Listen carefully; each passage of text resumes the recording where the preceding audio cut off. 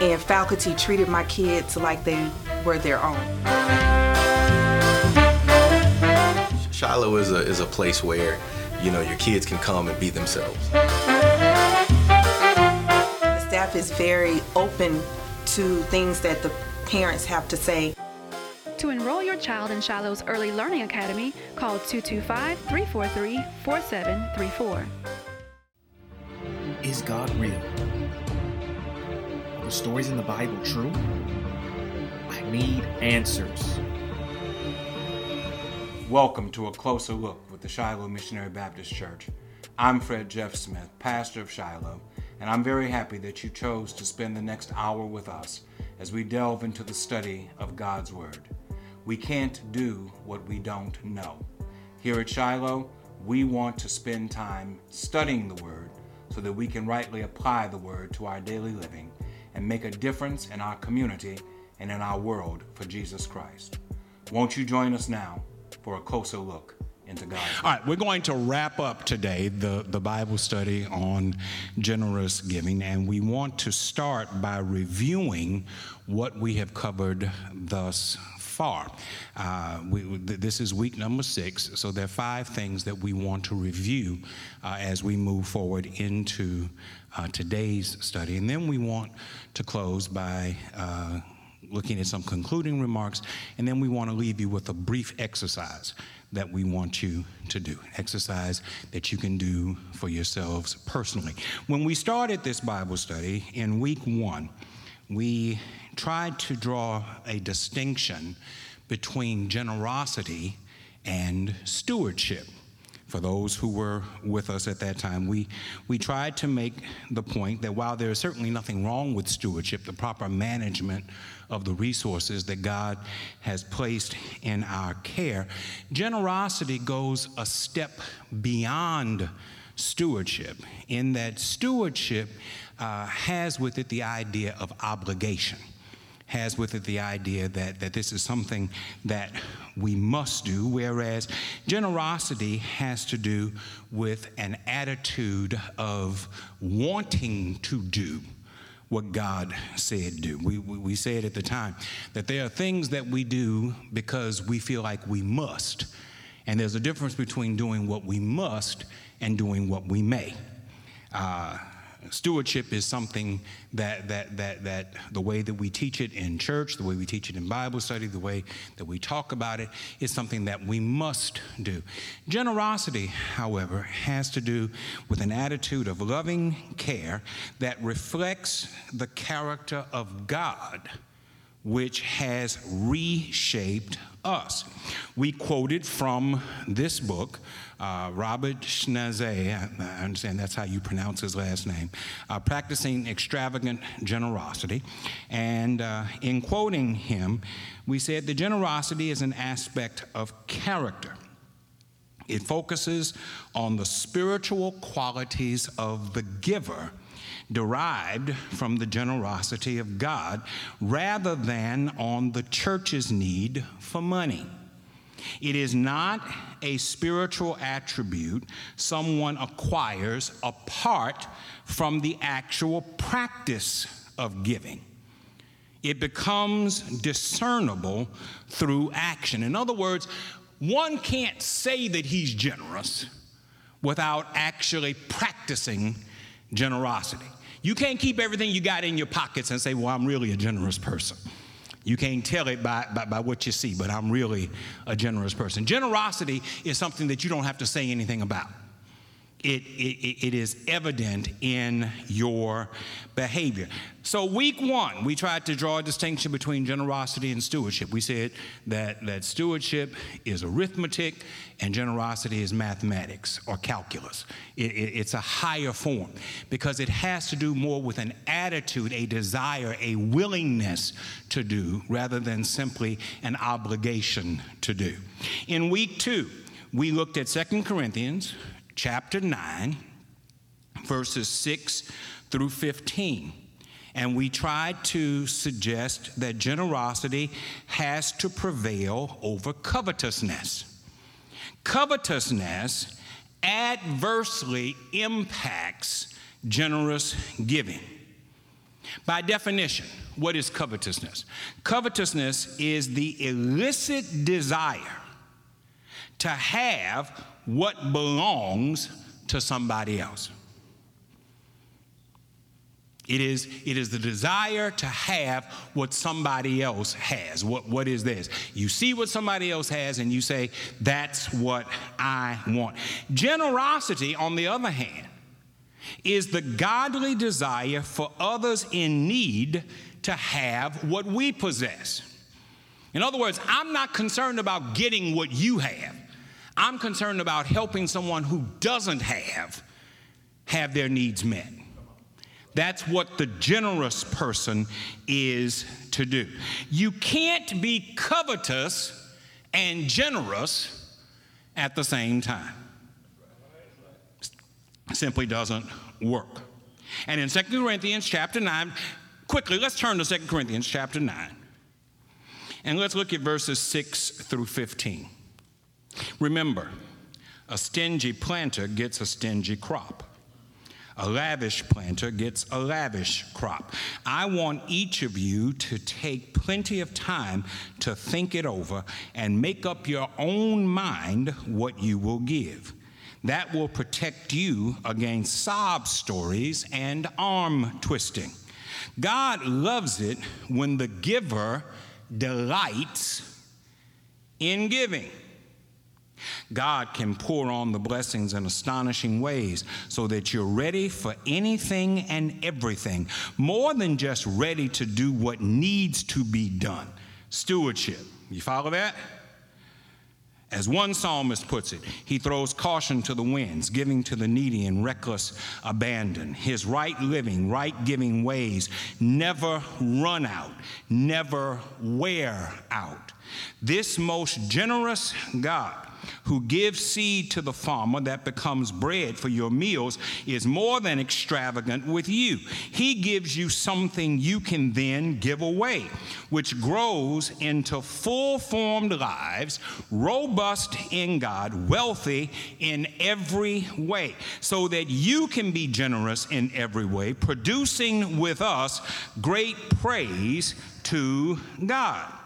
Carrying out this social relief work involves far more than helping meet the bare needs of poor Christians. It also produces abundant and bountiful thanksgivings to God. This relief offering is a prod to live at your very best, showing your gratitude to God by being openly obedient to the plain meaning of the message of Christ. You show your gratitude through your generous offerings to your needy brothers and sisters, and really toward everyone. Meanwhile, moved by the extravagance of God in your lives, they'll respond by praying for you in passionate intercession for whatever you need. Thank God for this gift, His gift. No language can praise it enough. Paul tells us here that if we are to overcome our natural desire towards covetousness, then we must adopt a spirit of generosity. And that spirit of generosity is seen in at least 4 ways. Number 1, the way we sow is the way we reap. A stingy planter gets a stingy crop. A lavish planter gets a lavish crop. Number 2, when we sow generously, God allows us to reap bountifully so that we may be able to give even more. This is not a get-rich-quick scheme, as some would try to suggest. This is not, well, if you do this in this way, God's going to bless you so that you have even more than you give. And that's where some of the TV preachers stop. What they don't add is whatever God gives you, He in turn wants you to give it back. To give back to others so that those who don't have can be blessed just as well as you are. It is the desire of God that we adopt Christ's attitude of love for one another that makes it easy for us to give up what we have in recognition that we have more than what we need. And it's okay to share with someone who does not have. Third, when we sow generously, we reap things that are more than monetary. The other thing that the TV preachers love to tell you is that if you plant a $10 seed, you're going to get a $20 crop. If you plant a $50 seed, you're going to get a $100 crop, as though everything is about money. People pour into your lives with more than just money. And that pouring into your life is a response to the generosity that we have shown toward others. Fourth, no matter how generous we are, Paul wants us to be mindful of the fact that our generosity pales in comparison to the generosity that has been shown toward us through the gift of his Son, Jesus the Christ. So that was week 2, generosity prevailing over covetousness. In week 3, we looked at what we called a practicum on selfishness. Luke chapter 12, verses 13 through 31. And it's a long passage, so we're not going to read it.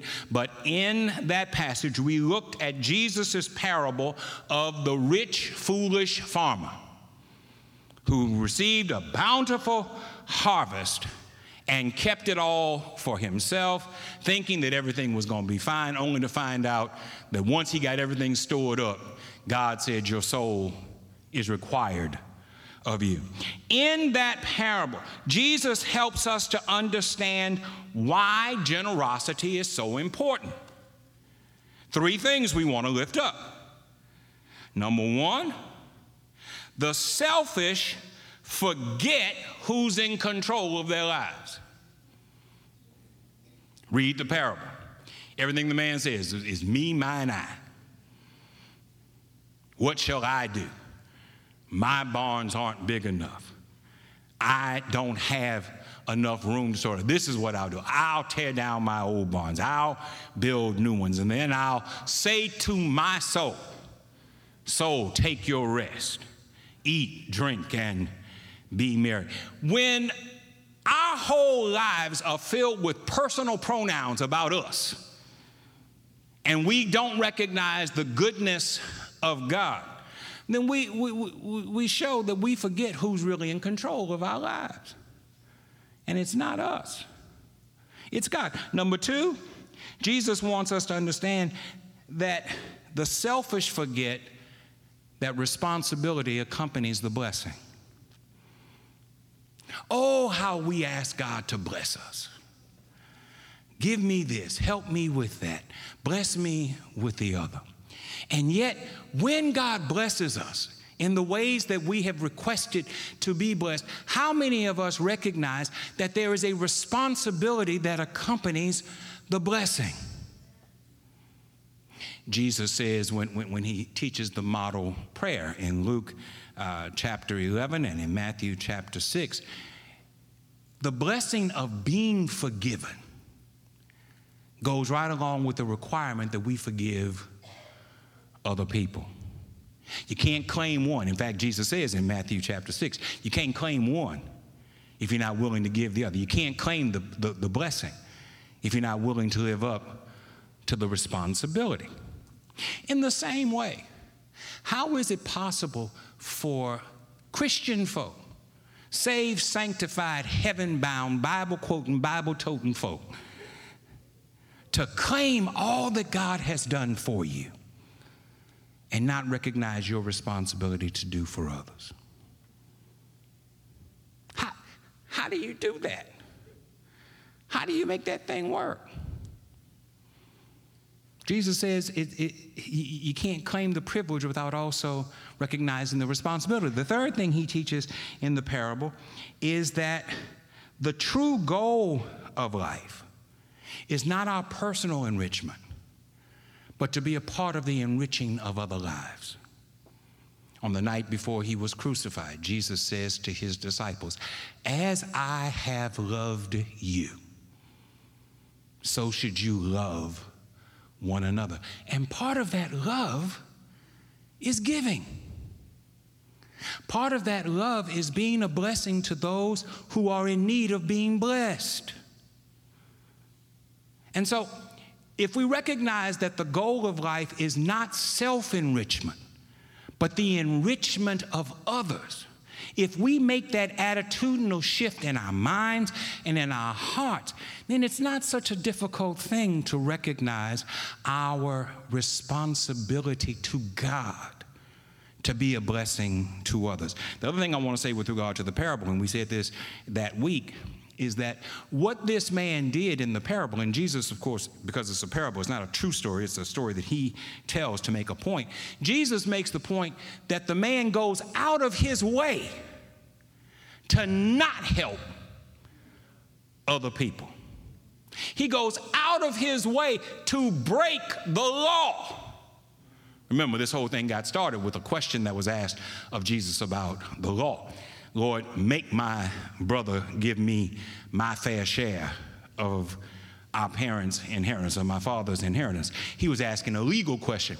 Jesus says, when your heart is ruled by selfishness, you'll throw the law away. Because the law said once you had everything that you needed from your fields, you were required to leave something behind for those who did not have. It was called the gleanings. And if you don't leave the gleanings in the field, then you have broken the law. The man goes out of his way to keep it all. I'm going to tear down old barns, build new ones, so nobody can have what I got but me. How many of us are willing to break the rules in order to keep what we want? And is that an attitude of Christ? Is that an attitude of love? That was week number 3. Week number 4, we looked at tithes and offerings. Malachi chapter 3, verses 6 through 12, where Malachi talks about our responsibility to bring the total tithe, bring all the tithe, bring the whole tithe to the storehouse, that there may be meat in my house. And prove me now, test me if you will. And in that lesson, we tried to make the point that tithing is important in the life of the Christian and in the life of the church. It is the scriptural method of honoring God. And for those who are not clear on this, who think that tithing is just a legal issue, and since we're no longer under the law, then we shouldn't worry about tithing. We remind you, tithing predates the law. First mention of the tithe is not in the law. First mention of the tithe is in Genesis chapter 14, verses 17 through 20. Just like love is not mentioned first in the law. Just like forgiveness is not mentioned first in the law. Just like mercy is not mentioned first in the law. So if none of these other things were mentioned first in the law, but were mentioned prior to the law being given, then the same reverence that we give to those things, don't you think we ought to give that same reverence to the tithe? In that it predates the law. Abraham gave a tenth of his spoils, of his plunder, to Melchizedek as an offering to the Lord. Tithing is a consistent and fair method of worship. It is consistent because we are only asked to give back regularly as we have received. Nobody's asking you to give if you have not received anything. It is fair because the measure of our giving is not based on an artificial standard, but based on a personal standard. Only what you have received is what you are asked to give. It is practical and tangible as an expression of our faith. It is something that we want to do to show our appreciation to God for what he has done. And that bears directly on what we're going to get to in Psalm 116. And then we said that it requires intentionality. You don't stumble on tithing. You don't accidentally tithe. You tithe because you make the intentional effort to do so. And that's going to get down to the exercise that we do at the end. Then last time we were together, we moved from the tithe to talking about systematic and proportionate giving.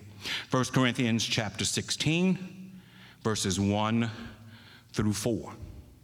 And we tried to make the point that our giving is not to an individual, but to God. It is not to the church. We bring the gift to the church, but we are not giving to the church.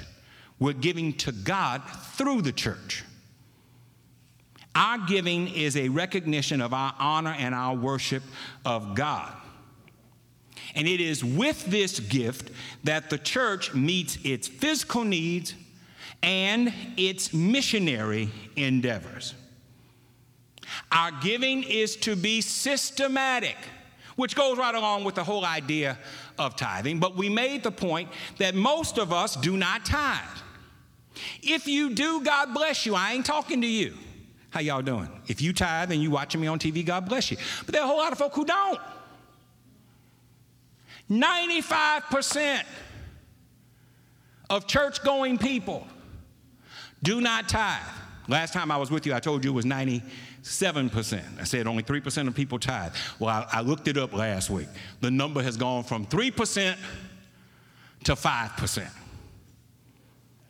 95% of church-going people do not tithe. I want that to sink in. 95% do not give God a dime out of every dollar that he has given to you. So that when we do all that proclamation praying that we do, and that testimony stuff that we do about woke me up this morning and started me on my way and keeps health in my body and sanity in my mind and food on my table and clothes on my back and a roof over my head and money in my pocket. But you can't give God a dime out of the money that he put in your pocket. It kind of rings hollow. But we said this to help y'all who don't tithe, to help the 95% of y'all who don't tithe. We said that if you have not yet reached the spiritual level where you can tithe, whatever you do give, you ought to give it on a regular basis. If it's less than the tithe, whatever it is, you ought to do it regularly. Bills come to your house every month. Entergy, Baton Rouge Water, cable, AT&T, come to your house every month. Bills come to the church house every month, too. And it is through the giving of the church that the needs of the church are met. It is through the giving of the church that the needs of individuals who are in trouble are met. So if you have not reached the level where it's okay for you to tithe, and when I say that, I mean this. We looked at 2 Corinthians chapter 9 where it says God loves a cheerful giver. If you can't do it cheerfully, don't do it. But whatever you do it on a regular basis. Systematic, proportionate giving. So, those are the 5 lessons that we have covered up to this point. Today, we want to wrap everything up. It took 27 minutes to do that. We want to wrap everything up by looking at the 116th Psalm.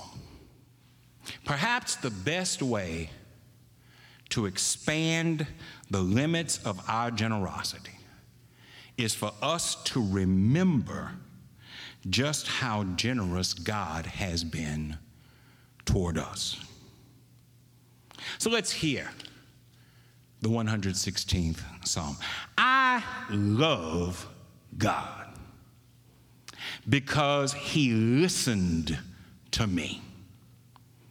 Listened as I begged for mercy. He listened so intently as I laid out my case before him. Death stared me in the face. Hell was hard on my heels. Up against it, I didn't know which way to turn. Then I called out to God for help. Please, God, I cried out, save my life. God is gracious. It is he who makes things right. Our most compassionate God. God takes the side of the helpless. When I was at the end of my rope, he saved me. I said to myself, relax and rest. God has showered you with blessings. So you've been rescued from death. You've been rescued from tears. And you, foot, were kept from stumbling. I'm striding in the presence of God, alive in the land of the living. I stayed faithful, though bedeviled, and despite a ton of bad luck, despite giving up on the human race, saying they're all liars and cheats, what can I give back to God for the blessings he's poured out on me? I'll lift high the cup of salvation, a toast to God. I'll pray in the name of God. I'll complete what I promised God I'd do, and I'll do it together with his people. When they arrive at the gates of death, God welcomes those who love him. Oh God, here I am, your servant, your faithful servant. Set me free for your service. I'm ready to offer the thanksgiving sacrifice and pray in the name of God. I'll complete what I promised God I'd do, and I'll do it in company with his people in the place of worship in God's house in Jerusalem, God's city. Hallelujah. Psalm 116 is one of the most personal of the Thanksgiving Psalms listed in the Scripture. It is composed of three distinct parts.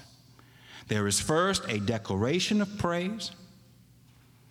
Then there is a recollection of the troubles that the psalmist experienced and how God delivered him from them. And third, there is a description of the psalmist's intention of generosity. And I want you to know that the psalmist makes it very clear, not once but twice, the generosity I'm going to show before God, I ain't going to do it in secret. I ain't going to do it in my closet. I'm going to do it with my fellow brothers and sisters. We're going to come together and we're going to worship God together in this. It is going to be a public expression of thanksgiving. The general theme of the psalm is a reflection on a past experience of need and how God met the need. But the distinctive character of the psalmist here is not just a testimony of what God did for him, but what in turn he will do for God. And that's what we want to focus in on. We want to talk about the response of generosity based on what God has done for us. I love God, he says, because he listened to me. Listened as I begged for mercy. He listened so intently as I laid out my case before him. Death stared me in the face. Hell was hard on my heels. Up against it, I didn't know which way to turn. Then I called out to God for help. Please, God, I cried out, save my life. God is gracious. It is he who makes things right. Our most compassionate God. God takes the side of the helpless. When I was at the end of my rope, he saved me. Now, for our purposes, we're only looking at this psalm as a way of discussing giving generously. There's more that can be said about this psalm than what we're going to say. We're tailoring our comments to deal with the whole idea of generosity. Keeping that in mind and the context of this psalm, it helps us to understand that the psalmist lists reasons for us to be generous to God. There are at least 4 that he lists here in these verses. Number 1, he says, God is attentive.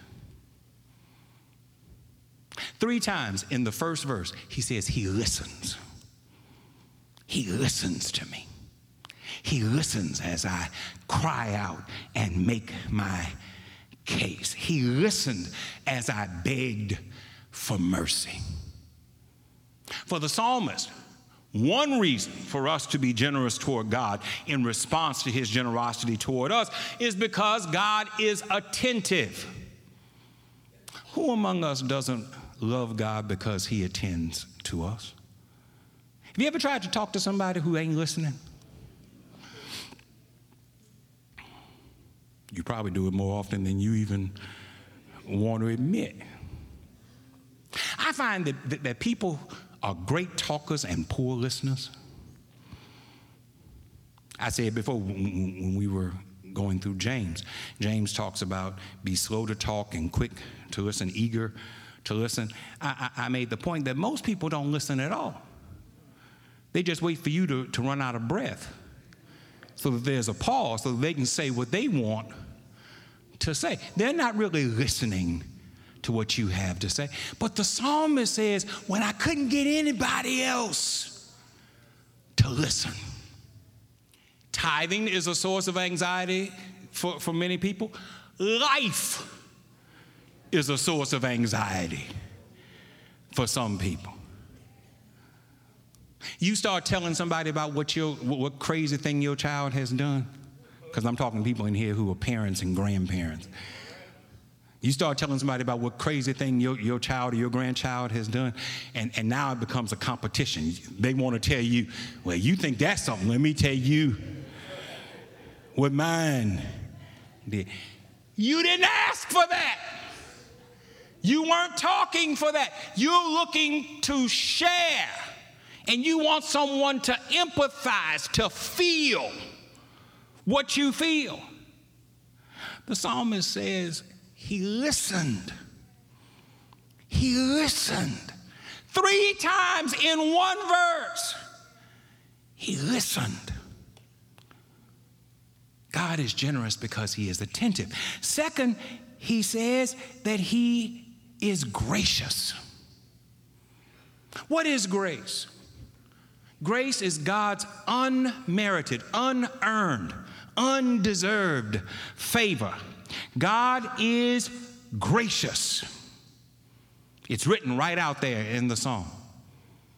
And so a second reason for us to be generous toward God is an acknowledgement of how gracious he is, how he has blessed us far beyond anything that we could possibly deserve. Third, he talks about God's compassion. Grace is unmerited favor. Compassion is another word for mercy. We like to say that grace and mercy are flip sides of the same coin.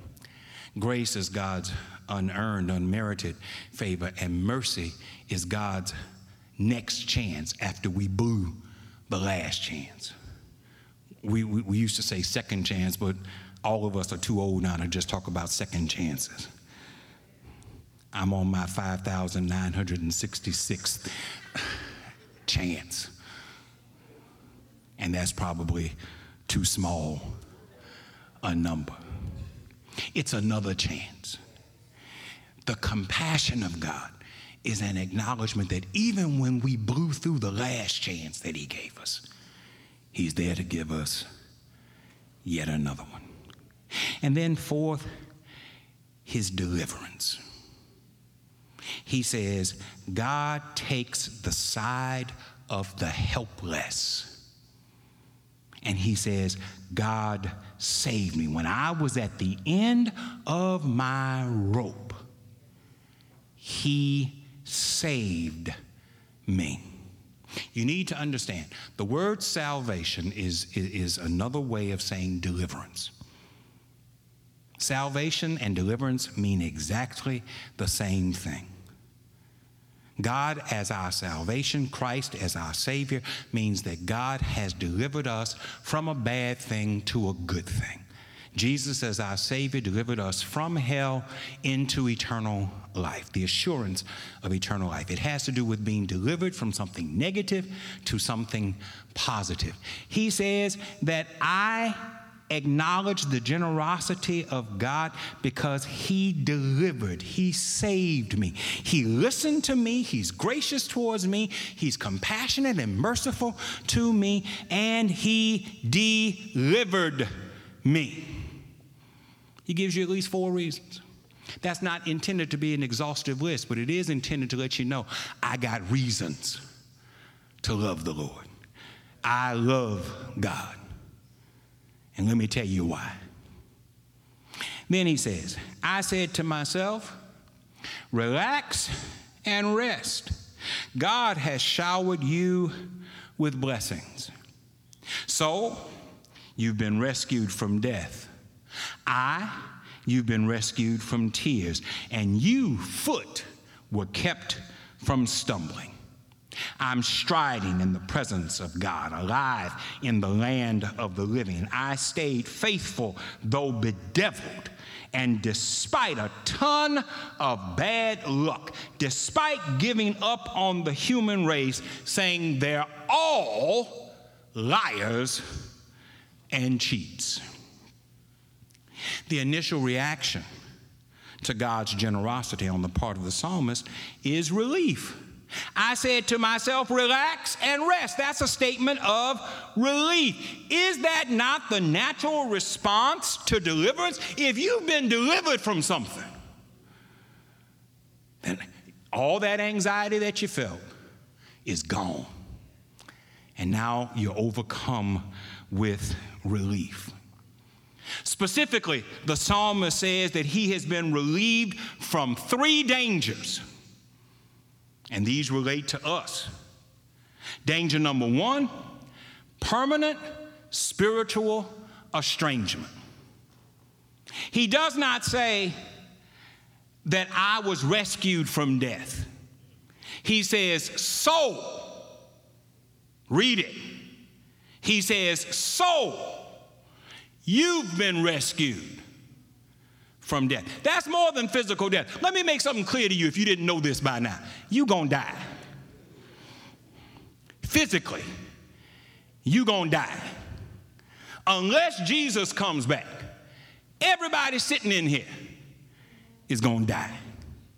So this is not relief from the idea of physical death. He says, so you have been rescued from death.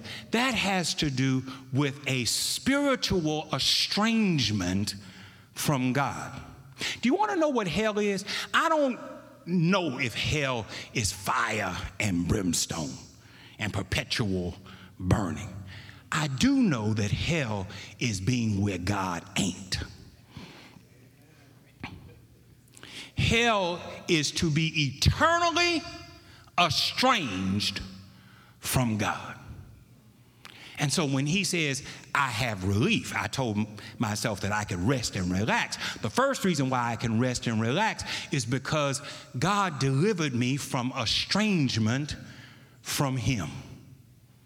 Second, he says that he has been rescued from tears.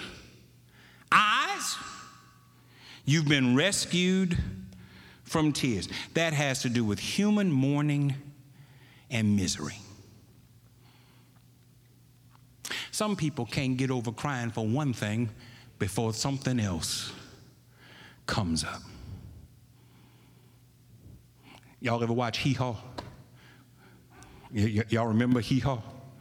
Used to come on Saturday afternoons at 5 o'clock. There was a thing that they did on Hee Haw where four guys would get up and they would sing, gloom, despair, and agony on me. Deep, dark depression, excessive misery. If it weren't for bad luck, I'd have no luck at all. Gloom, despair, and agony on me. Some of us live like that. It's one degree of sadness and sorrow followed by another. But the psalmist says, I have been delivered from mourning and misery. And so I feel relief. Third, he says, foot, you were kept from stumbling. What happens when we're caught up in anxiety? Anxiety causes us to make decisions that are not always wise and prudent. Anxiety and worry and misery and despair often causes us to make decisions that are contrary to the will of God. And so when he says, foot, you were kept from stumbling, he's saying that because of God's deliverance, when I was thinking about doing wrong, God led me in a different direction. I have relief. My soul has been saved from estrangement. My eyes are no longer wet with tears of sorrow and mourning. And God has kept me on the path of righteousness instead of on a path towards sinfulness. I have reason to feel relief. And as the psalmist expresses his relief, every believer ought to be able to express relief for these things and more. I want you to be very careful about this. The writer commends himself for remaining faithful under difficult circumstances. Read what he says. I'm striding in the presence of God, alive in the land of the living. I stayed faithful, though bedeviled, despite a ton of bad luck, despite giving up on the human race. He commends himself for remaining faithful under difficult circumstances. But even the commendation is rooted in the fact that it was God who made it possible. See, here's the difference between what is said in this psalm and what Jesus gives us in the parable of the rich fool. The rich fool never talks about God. The rich fool never even consults God. Everything is about him. Whereas here, the psalmist says, yes, I stayed faithful, but I stayed faithful because God helped me stay faithful. Did you know that you can't stay faithful on your own? Did you know that you need help to stay faithful? Paul says, when I would do good, evil is present on every hand. And then he asks the question, who will help me? Who will deliver me? And then he says, thanks be to God. Yes, I stayed faithful because God helped me stay faithful. Yes, I stayed true because God helped me to stay true. Don't ever get so caught up in you that you forget that it wasn't you, but it was God who did it for you. When I was a little boy, my father would come home on weekday afternoons, and whenever he pulled up to the house, I would run out to the car. And before he could get out, because if he got out the car, it was too late. I had to catch him while he was still in the car. And I would open the door, and I would jump in his lap. And I'd say, Daddy, let me drive. I'm 3, 4, 5 years old. And so he would sit me on his lap, and he would let me hold the steering wheel. Now, he had the accelerator, he had the brake. And if I ever turned the wheel too far, he grabbed the wheel. But we would go around the block, and I just knew was driving. I'm 4 years old and I can drive a car. I thought I was doing it. And my daddy would have to remind me, now look, don't you pull that wheel but so far. And I try to reach my little foot down. No, keep your foot off of that. What's my point? We get like that with God sometimes. We're doing well, and we all of a sudden think that we're the ones who are doing it. Don't ever get so full of you that you forget God's the one who's got his foot on the accelerator. God's the one who's got his foot on the brake. And if you turn the wheel too far one way or the other, God's going to grab the wheel. God is the one who keeps us. God is the one who protects us. God is the one who watches over us. So the psalmist says, I'm striding with God because I can't trust nobody else. He says, I've been bedeviled. That means that Satan is on my trail. And every time I think I'm free of Satan, he pops up in somebody else. He says, I've had a ton of bad luck. Now, you and I don't believe in luck. But that's what the psalmist says. That's the way Peterson translates it. I've had a ton of bad luck. Who in here has not gone from one bad problem to another? Have you ever read Job? Where it says the fields were torn up, and as soon as the report came that the fields were torn up, before he could catch his breath, the next guy said all the livestock was stolen and all the servants were killed. And before he could catch his breath, the next one comes and says your children were all killed in a storm when the house collapsed. Who has not felt like Job? When you just had one thing mounting on top of another. The psalmist says, in spite of all of that, God has kept me. And then he says, what you and I surely must know by now. And that is, ain't nobody else any good. That's what he says. He says, despite giving up on the human race, saying they're all liars and cheats. We know that people can't be trusted. We know circumstances can't be trusted. The psalmist says, I'm making it because I can trust in one and one only. And that one is God. That gets me down to the crux of what we want to talk about. What can I give back to God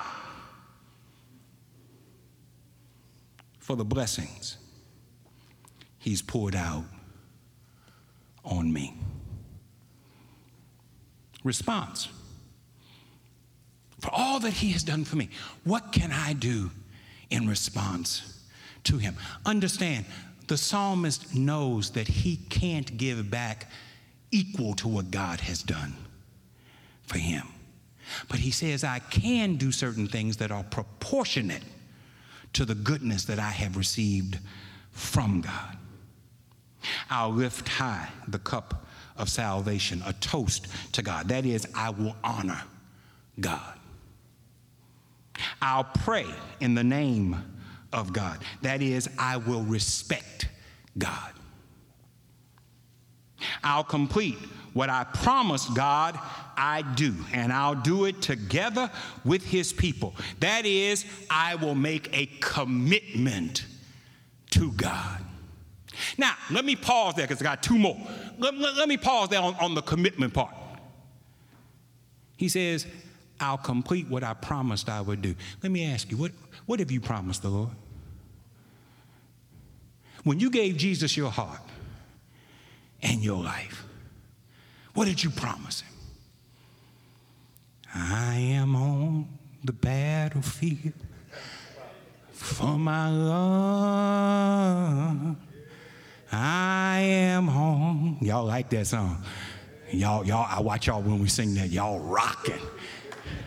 And then it gets to, and I promised him that I would serve him till I die. Really? Really? The psalmist says, I will complete what I promised. which leads you to have to ask yourself the question, what did I promise God I would do? The song says, serve him till I die. Serving means do everything that he said do, which means that I'm going to love the way he said love. How you doing on that? I'm going to forgive the way he forgave and the way he taught me to forgive. How you doing on that? I'm going to serve to minister to the needs of other people the way he served to minister to my need. How you doing on that? That's what you promised when you said, I gave my heart and my life to Jesus Christ. That's what you promised. How do you feel about folk who make you promises and then don't keep them? Y'all don't like folk who make promises and don't keep them. Y'all got names for folk who make promises and don't keep them. Do you want God to call you what you call the folk who make promises to you that you don't keep? He said, I'll complete what I promised. And he adds this, I will do it together with his people. I'm not going to estrange myself from other folk. Even though they ain't no good, I'm going to go with them anyway. I'm going to serve with them anyway. I'm going to love with them anyway. Then he says, I will minister to the needs of others. He says, thank you because you have set me free for your service. Do you know that you have to be free to serve? Do you know that you can't serve if you're bound? First thing Jesus says in Luke chapter 4, when he comes down out of the wilderness and he goes to Nazareth, he says, the Spirit of the Lord is upon me. He has sent me to do what? To set the captive free. In order to truly serve the Lord, you have to know liberation.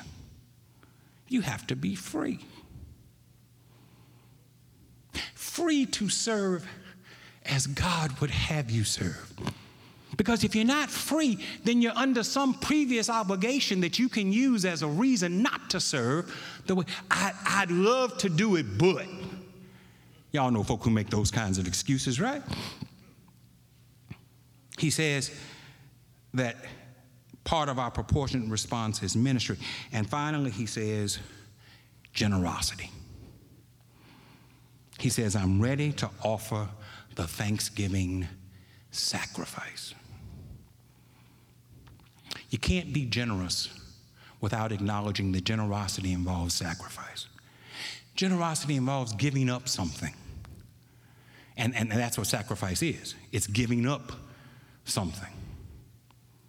You can't serve God. How did you get to be saved?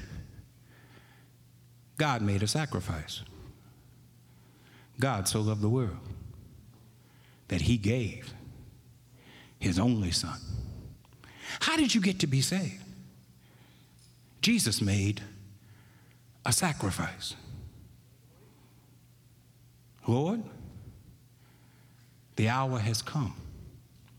Glorify your son, that your son might also glorify you. The psalmist says that in response to God's generosity towards us, we have to be generous toward him. And that generosity is found in honor, respect, commitment, ministry, and generosity. Generosity helps us to achieve God's purposes in ourselves. It is not merely a matter of our service to others, but it is for the spiritual growth of ourselves. I got 2 minutes left. I want you to do this exercise. Everybody take out a piece of paper. This ain't gonna take long. Everybody take I know y'all already packed up all your stuff. You ready to go. Everybody take out a piece of paper. If you don't have a piece of paper, just do it in your head. I don't want anybody to tell anybody. I don't want anybody looking on anybody else's piece of paper. I want everybody to do this for themselves. On a piece of paper, write down the gross of what you regularly receive. Whether you receive it weekly, every 2 weeks, monthly, however you receive it. If you have to go to annually, because some people don't receive the same amount every time, write out the gross of what you receive. Put it on a piece of paper. With your pencil or pen, move the decimal point one place to the left.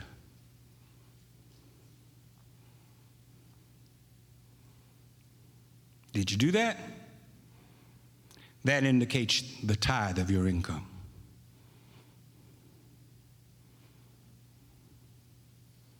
Now, in your head, measure what you actually give to God's church against what that piece of paper says is your tithe. If your giving is greater than that number, then you're in the 5% that tithe. If your giving is less than that number, we encourage you to ask God to help you to become more generous toward Him in proportion to how generous He has been to you.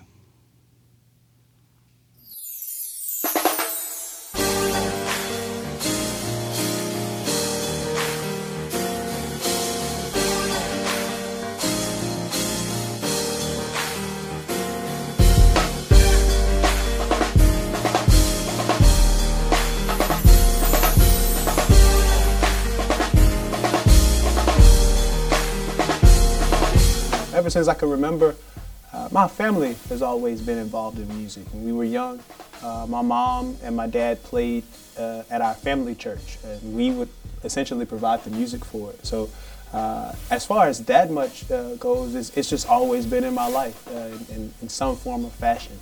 Started with my family at first, and then it just kind of grew. At the school that I went to, there was a need for musicians. So it didn't matter that I was in 2nd grade or 3rd grade.